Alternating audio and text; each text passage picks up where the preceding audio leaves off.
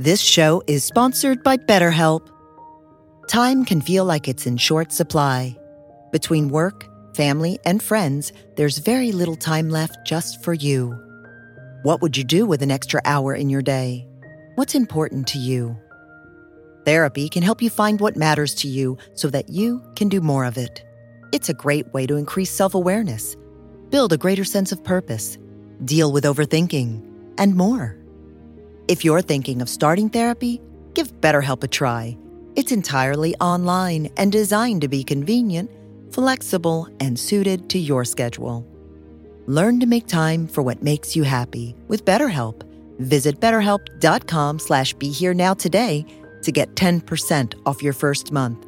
That's BetterHelp, HELP.com/BeHereNow.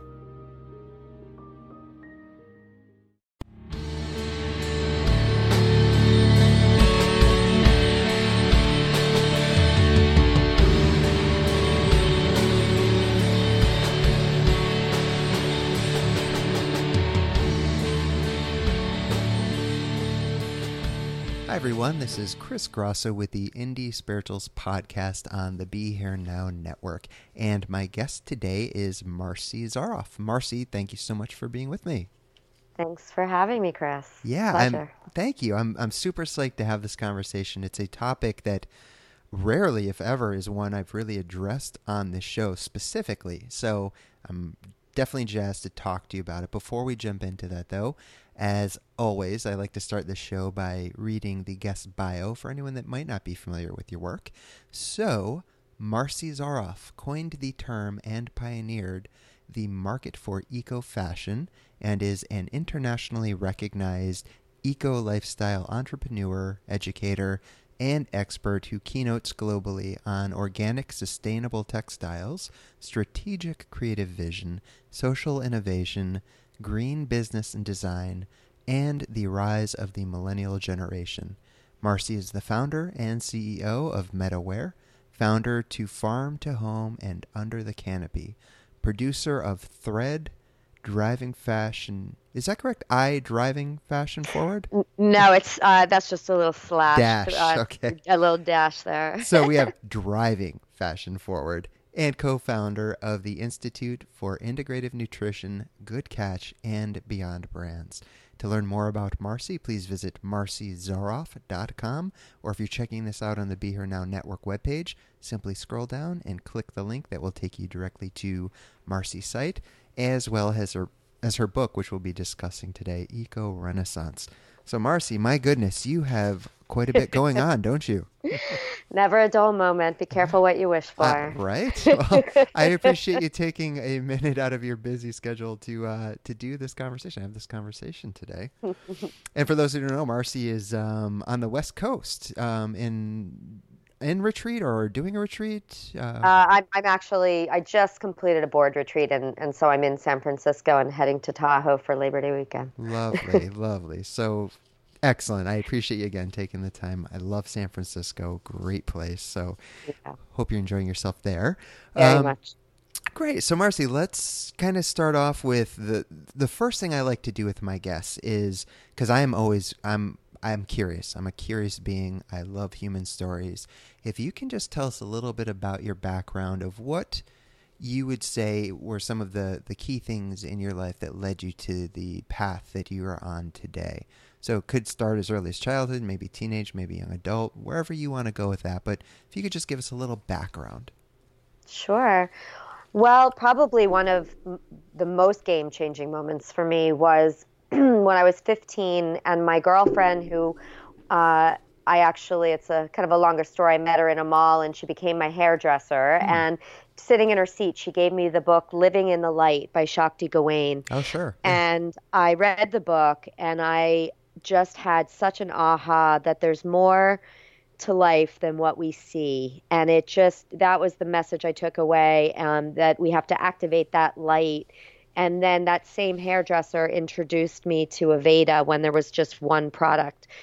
A distributor introduced it to her. She said to me, "Oh my gosh, you're going to love this brand." And when I read the copy and I said, "Wow, plant-based wisdom, ancient healing, Ayurvedic medicine, native tradition," it just, again, sort of struck a chord in me. And then fast forward, I met the founder of Aveda a few years later at an environmental conference. Of course, I dove in head first to trying to soak up more information and find more books. And he and I just became fast friends, and he became my mentor for 25 years. And what I learned from him was that we have to really appeal to people at a very visceral level to then activate that light inside to bring them down the rabbit hole and then start to, educate them as you pull the layers back. And so those were two really pivotal junctures of my life, the book, meeting Horst, and then probably the third one is meeting Peter Max and just studying his art. And it also spoke to me from the place of a better world and peace and love, and that all just resonated. And so, of course, I went to Berkeley for college. I grew up in South Florida, but headed out to UC Berkeley. I was also drawn to that world, and I went to business school, and so I have been just on this journey for the last 28 years, creating businesses, going from IIN to, which is the Institute for Integrative Nutrition and Food, opening the first Aveda concept salon, coining the term eco-fashion, and then being in the fashion fiber business, but also kind of living at the intersection of food still to this day. So yeah. Absolutely amazing. It's wonderful to see people with such a passion for the work you're doing, which is pretty obvious, so important in this day and age, especially with the I find it very alarming. Wow, why am I drawing a blank? I guess I have not had enough coffee yet.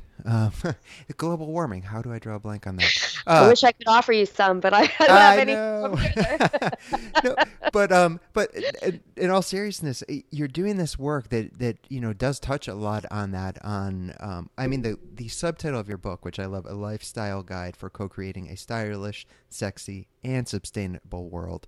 So you're making it accessible to people that may not have otherwise had interest in this. Maybe they think of things as global warming, as for the scientists or this or that, when of course it's for all of humanity.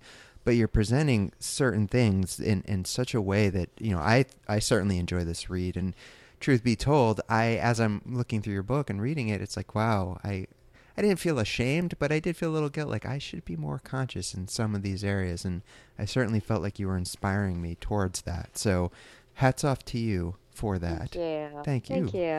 Yeah, it really is about connecting the dots of consciousness. And so the 5 pillars that I've embedded into the book that connect all the different lifestyle sectors, from art to food to fashion to beauty to business to wellness are consciousness, community, collaboration, creativity, and connection. And that's kind of this DNA that is waking people up, right? Like my new favorite word is woke, Yeah, right.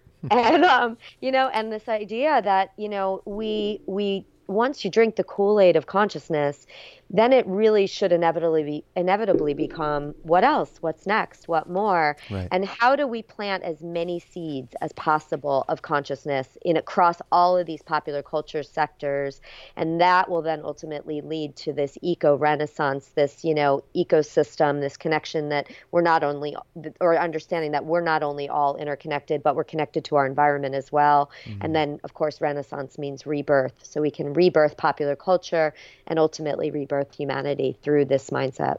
Yeah, I love that. And if you take a step back and you look at many of the great wisdom traditions of the world, they're saying in their own language essentially what you just said in a more kind of contemporary format, especially looking at Native American traditions and shamanism. And I know you're obviously very interested and well-versed in plant medicines and healings and Mother Earth. It's just beautiful to see that people are continuing to explore and go deeper into their connection with that.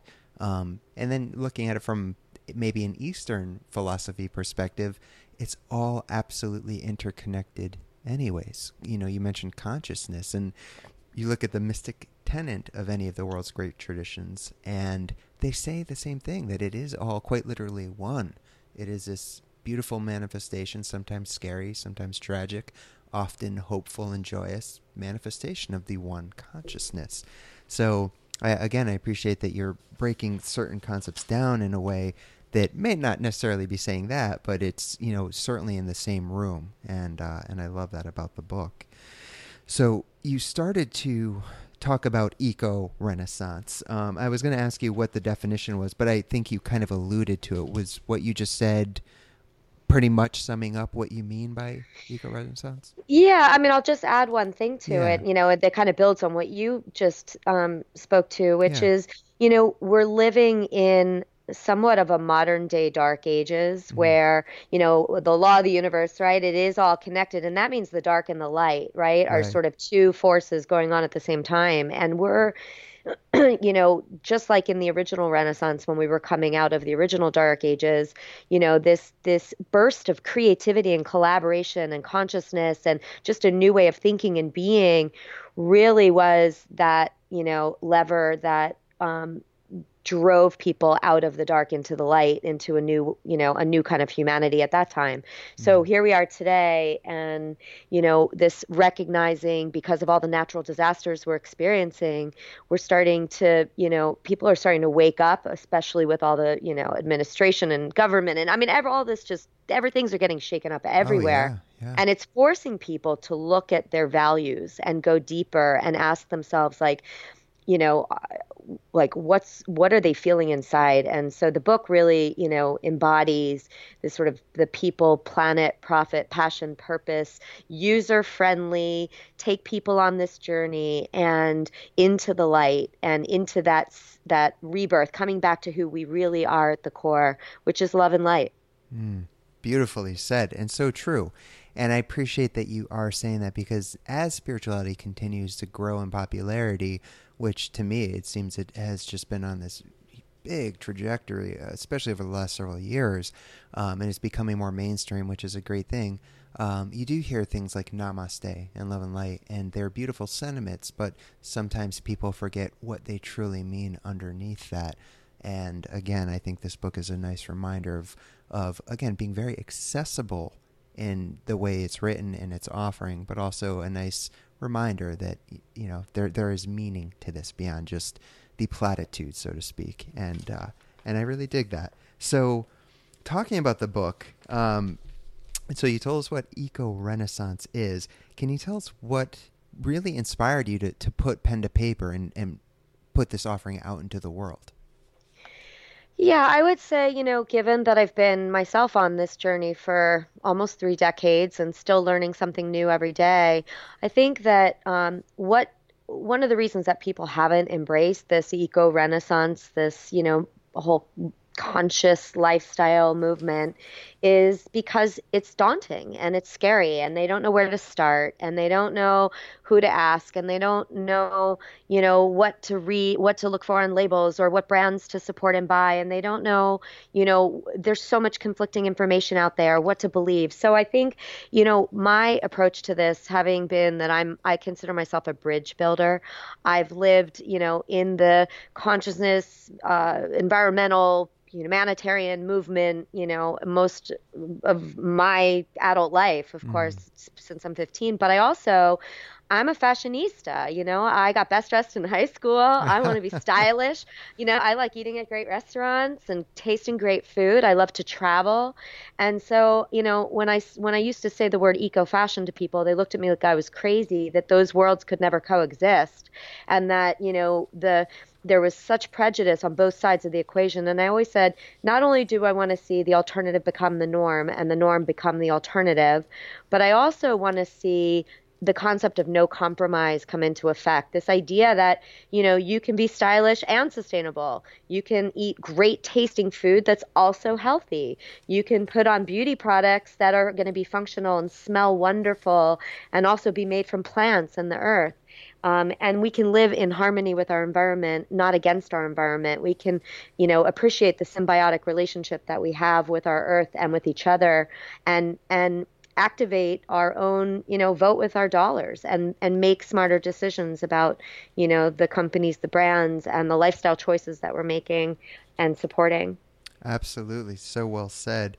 What I also really appreciate in this book is how, like I said, it's so accessible. I can't stress that enough if listeners haven't picked up on that. But I love that you're shining a light for maybe some people that are a bit newer to the ideas you're presenting here, and you're offering them ways of connection and other avenues in which they can continue to explore their journey in eco-renaissance.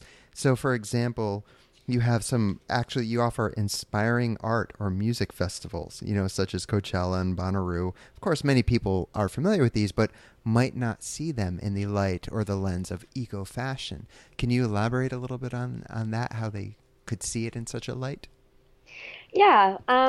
So, in the context of bridging worlds, as I mentioned, Yeah. whether it's the tribe and the boardroom, or it's the tree hugger and the fashionista, I think these festivals and all these different, and I also talk a lot about the different podcasts and the different, all different websites that you can check out and things. Just make it user friendly, and give tips and resources that actually pull out of those events, the practices. So Burning Man is an obvious one that I go into and talk about the principles of Burning Man. And you start to see, this community and collaboration and connection and creativity, right?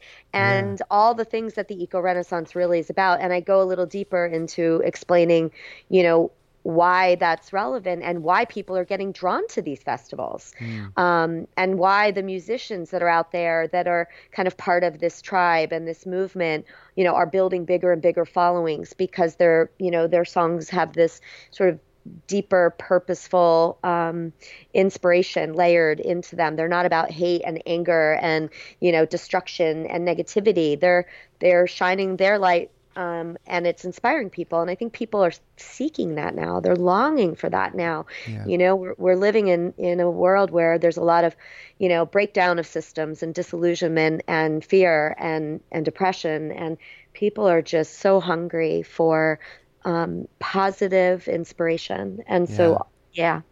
I love it. And you mentioned you give other, tips or pointers or avenues to explore. And I definitely felt a resonance myself looking through this, because at the end of my very first book, I did similar to a certain extent with lists of movies, which you have in here, list of artists that have been influential, list of reads.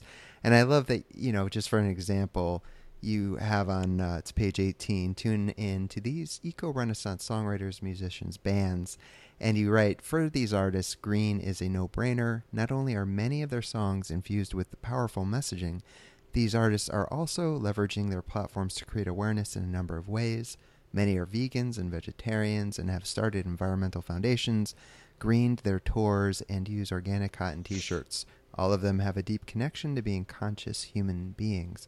And then you list, the list is too long to go on, but some of my personal favorites, you have Bjork on here, whom I love, Michael Franti, Moby, Pearl Jam, Willie Nelson, Radiohead.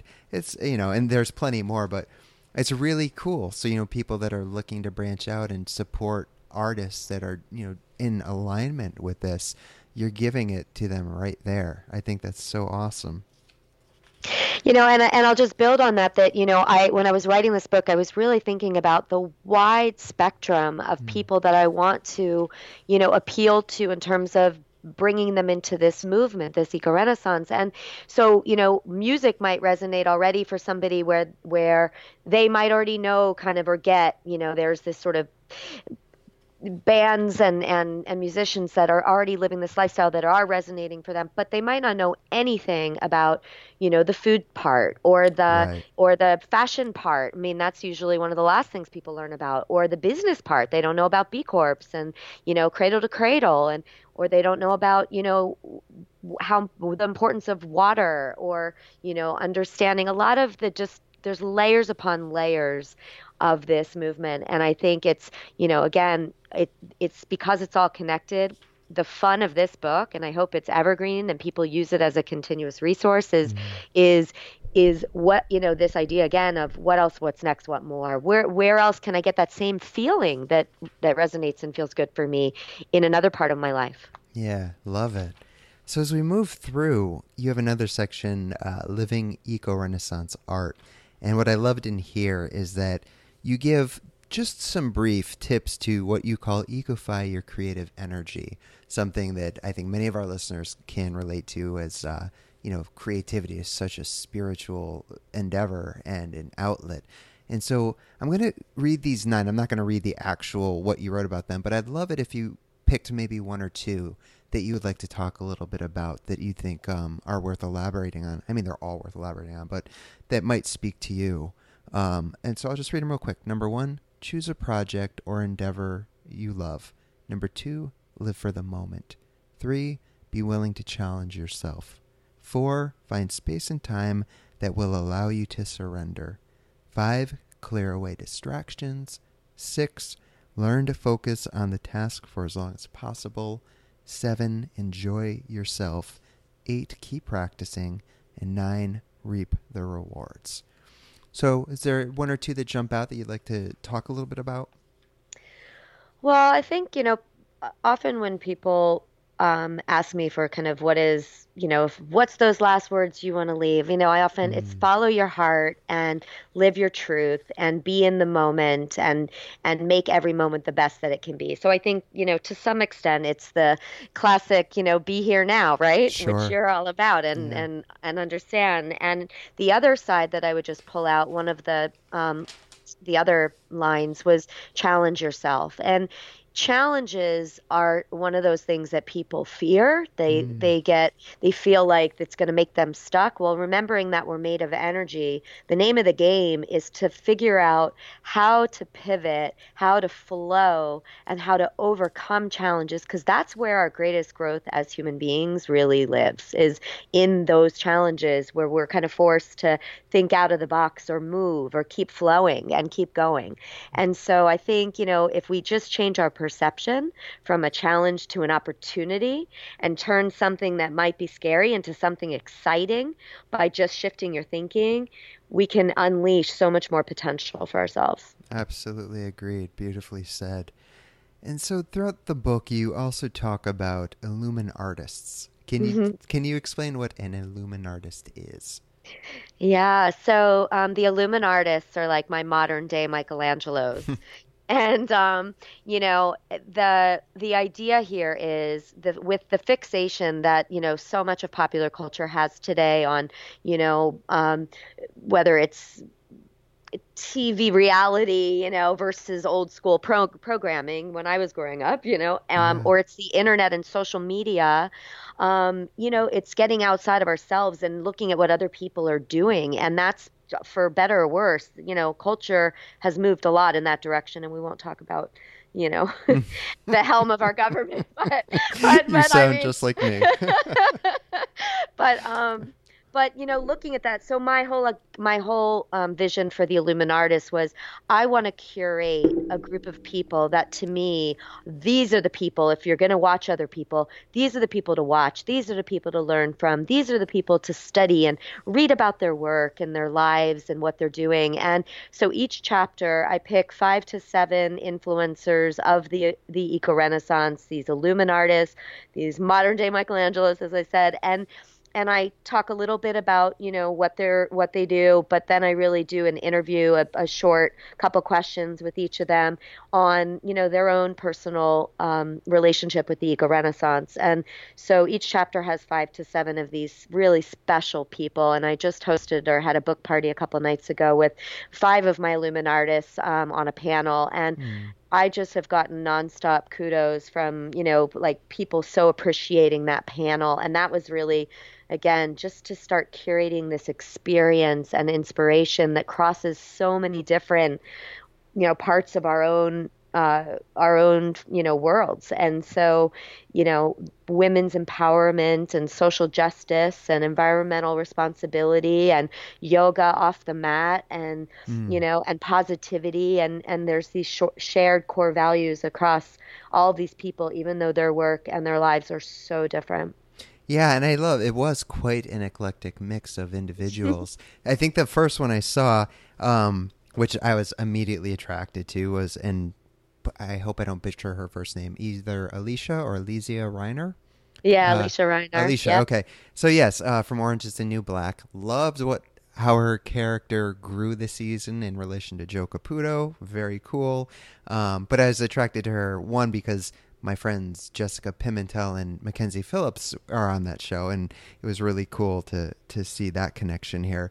But what I loved is that you have these, like you said, just these very short interviews with little tidbits of knowledge. I'm not going to read the whole thing, but just to give an example of what you were speaking about, with Alicia, you ask her, what is a personal eco-renaissance tip you can share with readers?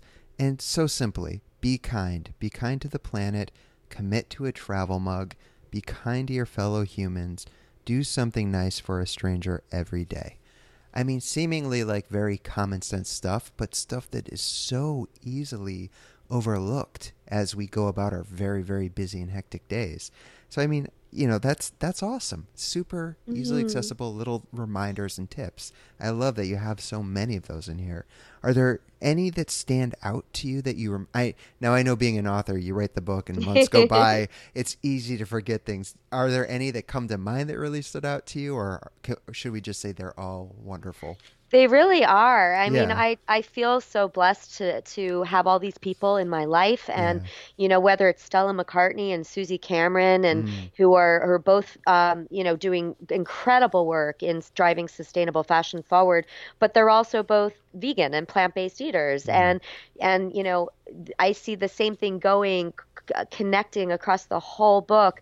Alicia just started a fashion brand, but she's in my art chapter, Hmm. and Leilani Munter, is somebody I met at again, just kind of a whole lifestyle event that was about renewable energy, and she's a NASCAR driver, but she also is driving the plant-based food movement, and so she's in my food chapter, Yeah.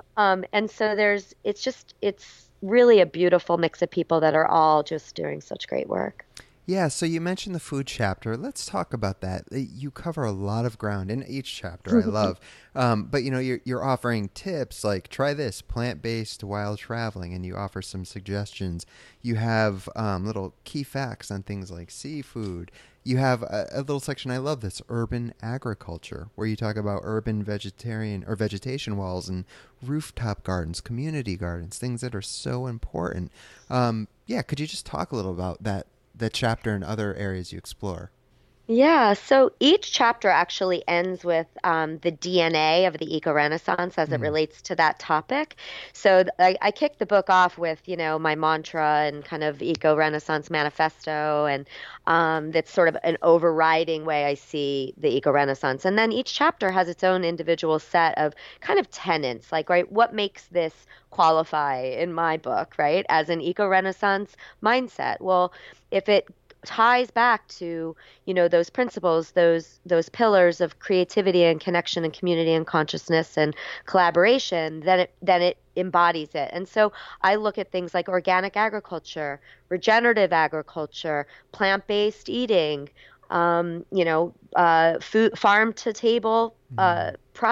restaurants, Right. farmers markets, food co-ops. I mean, these are all living those principles, and urban agriculture, of course, and plant walls. And so each chapter breaks down, what I believe to be, those anchors, or the spokes in the wheel of that particular popular culture sector. I love that. So as you're talking, we're going to jump back into the book, but I've been thinking about your bio. You've done so much. Can you tell me, like, all of this experience you have with founding businesses and just so much, um, and all kind of under the umbrella of this organic, sustainable theme? Are there a couple of major takeaways that you've learned, one or two that you just maybe others who haven't had your experience might not have thought of that you would care to share?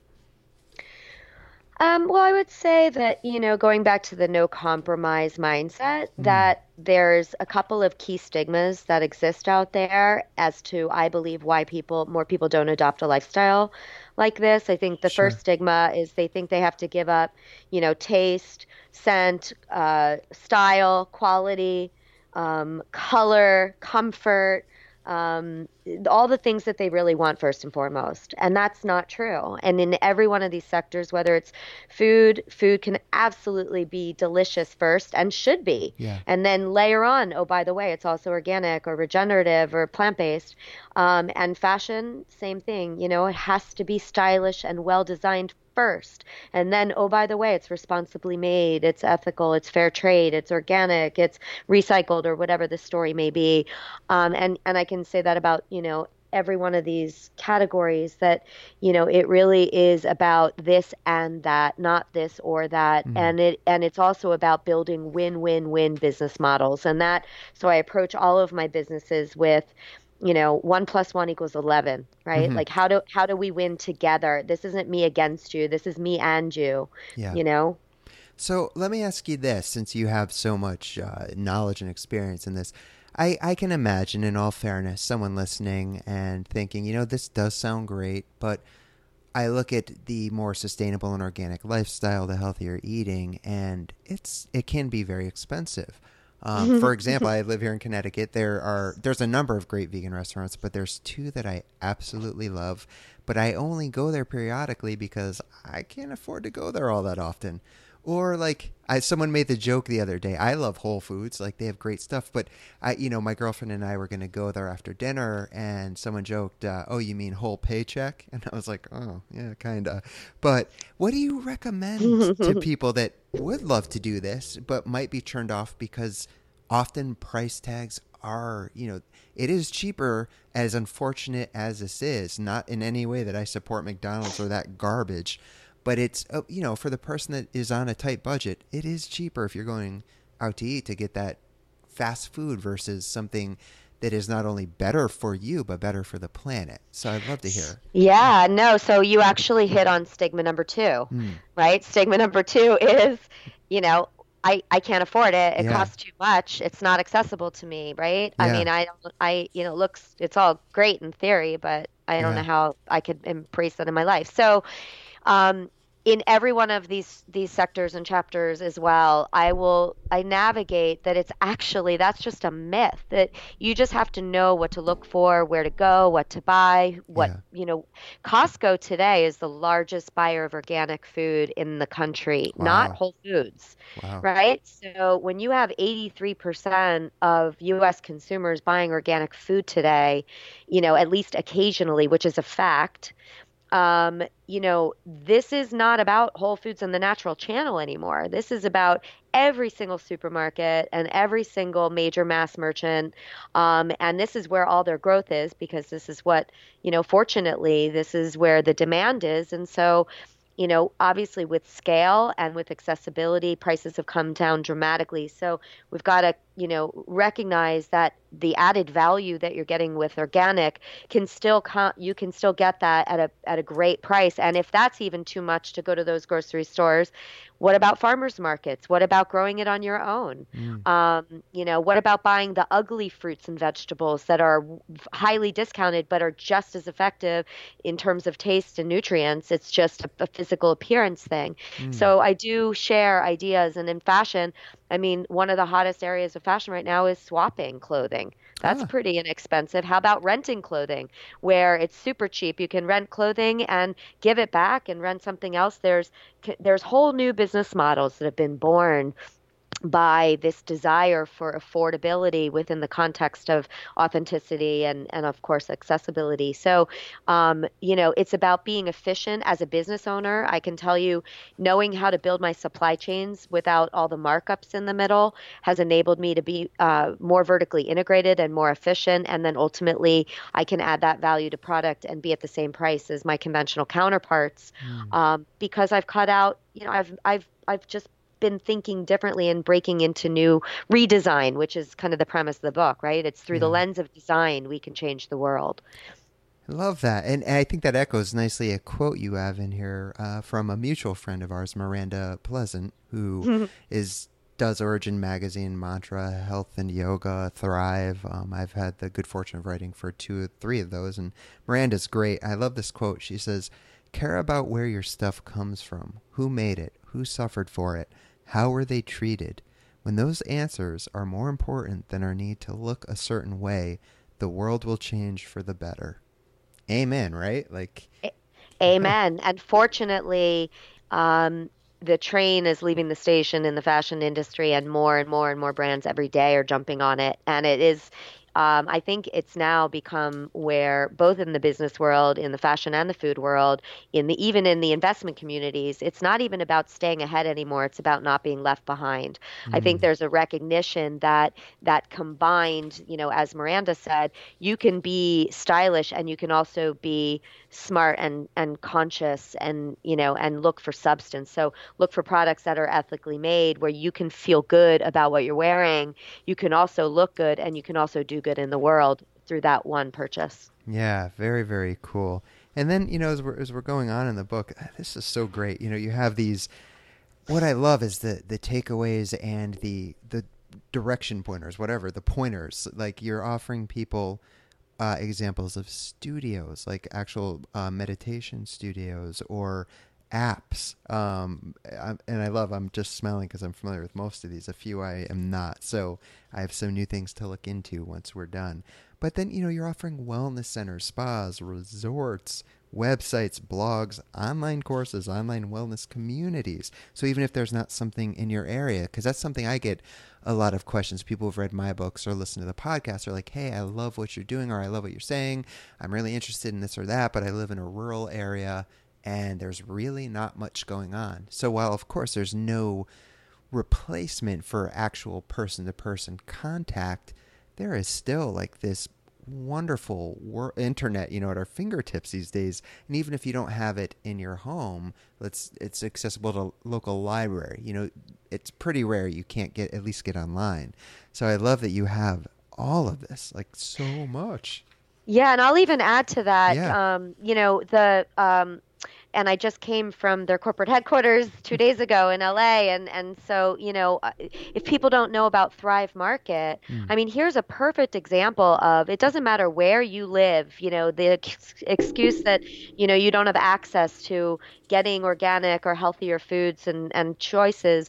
When you have Thrive Market at your fingertips online, and the food just shows up at your front door, in terms of all the, obviously not the produce, but you can get that at a farmer's market, or you could grow that on your own. But, and their whole value proposition is that if you're a member of Thrive, you get 25% off all your products at the lowest. I mean, they get, so they've been able to just reach into very widespread audiences. And I think part of, again, with this book is, people just don't know that this stuff exists out there. Yes. And like you, it's, I'm constantly being asked, well, where do you go? What do you do? What do you buy? Who do you support, and Mm. why?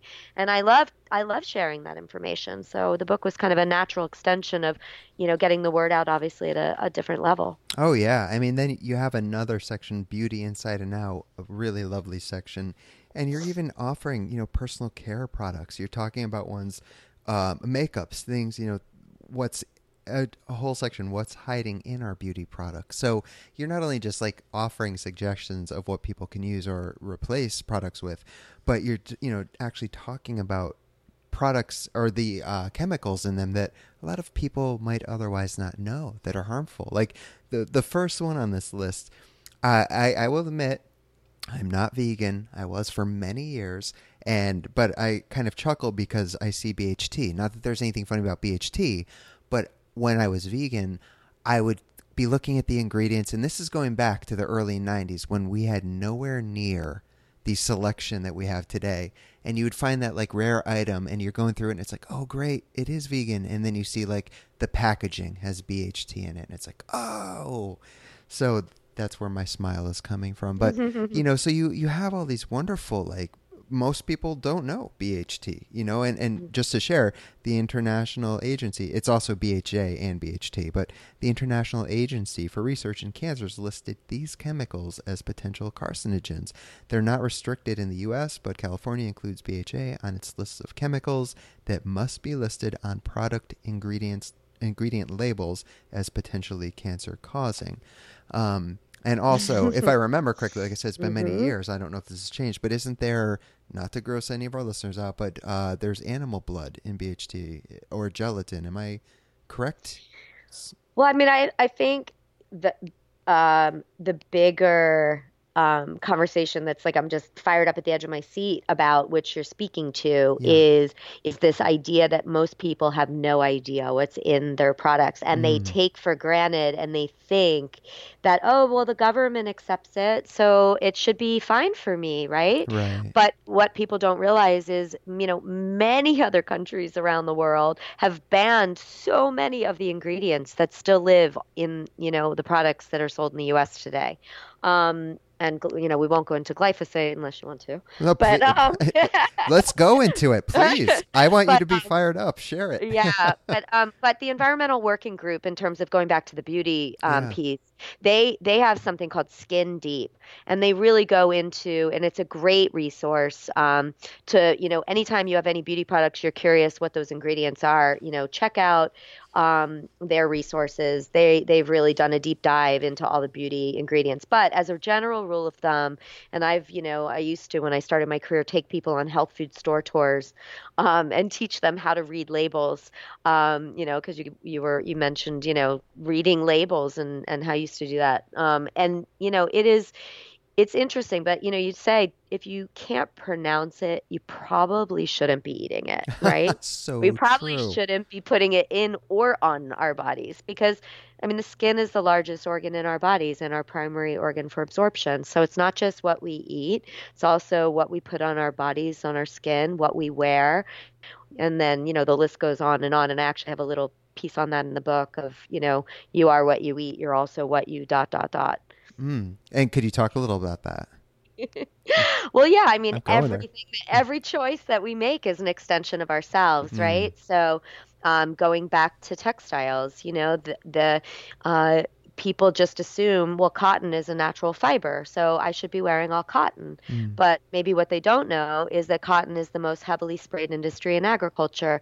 So less than 3% of the world's agriculture is cotton, but almost 20% of the most harmful insecticides and 10% of the most toxic pesticides are being used on cotton. Wow. And then that doesn't even include processing of cotton. So cotton is heavily chlorine bleached and then goes through a system where when it's dyed and finished, oftentimes very toxic chemicals are added, even things like formaldehyde, heavy metals.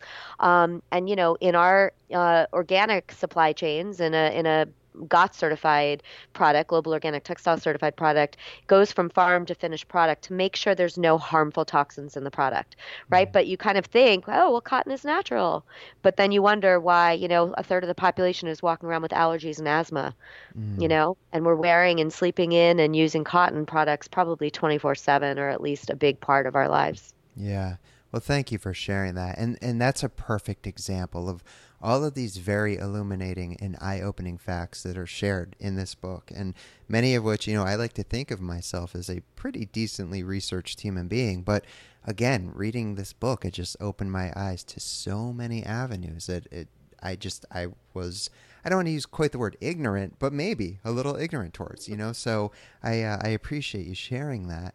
And, moving on in the book, you have another section. I loved this one, where you talk about beauty is authenticity. And I remember when I was thumbing through it and I saw that section and I read that, it reminded me very much of a quote from Thich Nhat Hanh, in which he says, to be beautiful means to be yourself. You don't need to be accepted by others. You need to accept yourself. And I feel like that's kind of what you were surmising here in this section. But I wanted to hear in your own words a little bit about what beauty is authenticity means to you. Yeah, I think when you're living in a state of alignment and a place where you feel balanced and your professional and your personal values are connected and not out of resonance, then, your ability to feel grounded, your ability to feel happy inside where that light lives will resonate. And beauty comes from within. I mean, beauty was always, even in the traditional sense of even products with fashion and beauty, it was always inspired by nature Mm. because it is that, that relationship that we have with ourselves and our surroundings, which we are part of nature. We're not outside of nature. We breathe out carbon dioxide and the plants breathe it in, and the plants breathe out oxygen and we breathe it in. I mean, we're part of nature and we just somehow have forgot that. So our beauty isn't about, covering up, which is very sort of metaphoric. Right. It's about, going within and activating that beauty and that recognition and that realization that when you're feeling connected to our earth and to each other, you can vibrate at a higher frequency, ultimately radiating this sort of whole different level of like, you know, being positive, being confident, being excited, and that energy is contagious and people see it, and then they might say, wow, she's so beautiful, and it's not about the way you look. Yeah, absolutely. And again, that's a summary right there, but you go into greater depth throughout your pages about that, which is lovely. And and then you you even have throughout the book like fashion designers and I mean you speak with Amber Valletta and Cyril Gouche and just again your Illuminartist interviews, but you even have resources for designers, makers, brands, retailers. You really didn't leave any stone unturned in this book, I think is fair to say. Well, I am not only an ecopreneur, right? And I Mm, always say I'm like a little kid in a candy store. I yeah, get to do what I love, make a living, and change the world. Like, yeah, yay, check that box. But I'm also a consumer. yes. I'm also a mother. I'm also, someone who does policy work in government. So I'm thinking from the different lenses that I have, like what do I want to know? What do I want to hear?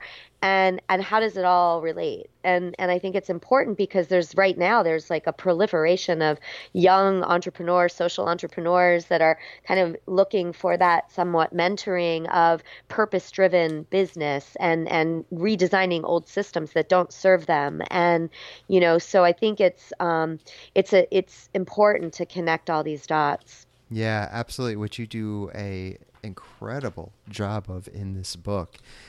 You continue on, and I loved this as well. Voting with your dollars. I mean, now more than ever, how important. Not just in regards to what you speak about, but it both small and large scale. And so you talk about starting small, getting informed, thinking long term.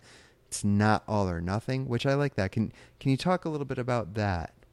Yeah, very definitely. So, as Lao Tzu once said, right, the journey of 1,000 miles begins with one step. My homie. So, Yep. so I always say, like, don't believe anything that I say, like going from A to Z. Take Yes. one step at a time and see how you feel. Yeah. See how it resonates. See how you feel physically, mentally, emotionally, spiritually.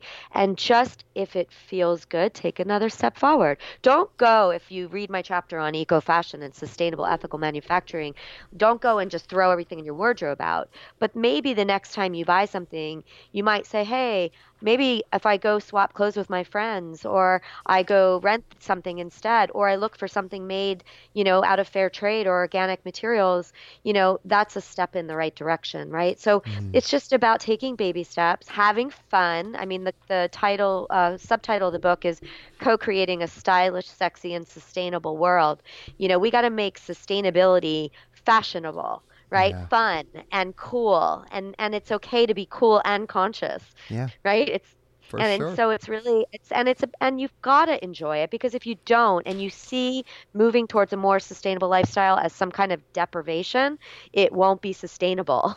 Mm. So So you have to embrace it with a different lens, and one that allows you to, it doesn't matter, as I said earlier in the conversation, wherever that seed gets planted, and if you read the whole book and there's only one thing that you go, huh, that makes sense. That kind of feels good. That feels right. That's something I could do. Then try it. That's all. You don't need to like all of a sudden everything in every part of your life, erase. It's about moderation. It's about balance, but it is also very much about consciousness and mindfulness and being woke, right? And Right. being aware. I dig it.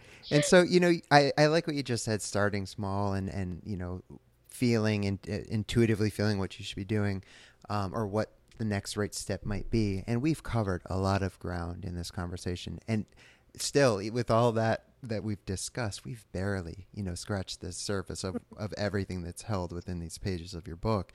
So let's say someone's listening and you have already given plenty of wonderful feedback, insights, just things that people can do.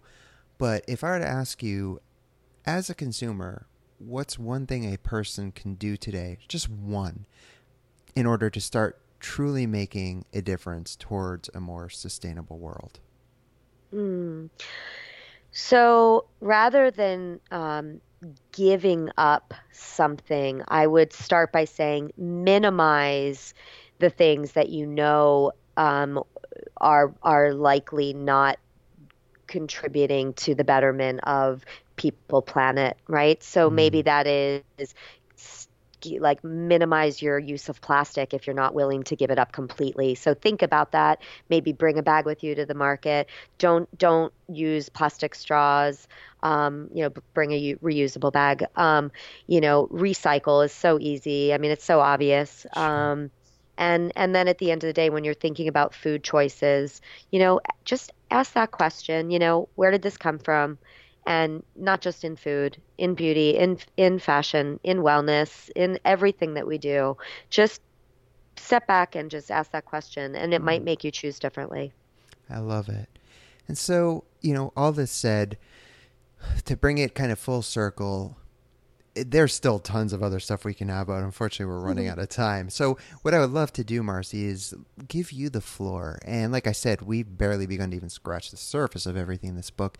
Is there something that we didn't have a chance to talk about that you would like to share, whether it's out of the book or not, but something you'd like to talk about or share with viewers, before we end the conversation? And hopefully readers soon. Yes, right. You're right, readers. I'm thinking podcast, but you're right. Potential or readers to be. Yes. Yeah.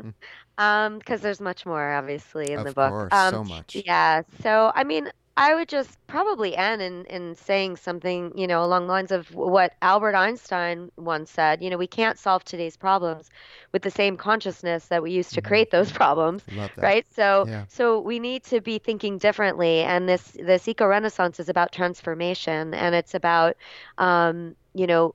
recognizing that we as consumers and business owners do have the power to redesign and recreate. We are all creators, right? We are all creators. And so we have the ability to create whatever reality we want to live in. Yeah. And that's why co-creation is so important, because we are all so much stronger together than we are apart. And so the more we think this way as a collective consciousness, the more that shift to a better world we'll see. Couldn't have said it any better myself. Marcy Zaroff, thank you so much for being with me today on the Indie Spirituals podcast. It has been a true honor and a lot of fun having this conversation with you. Thank you. Well, it was fun to be here, and let's co-create. So I love it. So yeah, again, listeners, to learn more about Marcy's work, please visit marcyzaroff.com. marcizaroff.com. Or if you are checking this out on the Be Here Now network, simply scroll down. You can click the link that'll take you directly to Marcy's website. We'll also have a link for her wonderful book, Eco-Renaissance, a lifestyle guide for co-creating a stylish, sexy, and sustainable world. Until next time, this is Chris Grosso. Have yourselves a lovely day.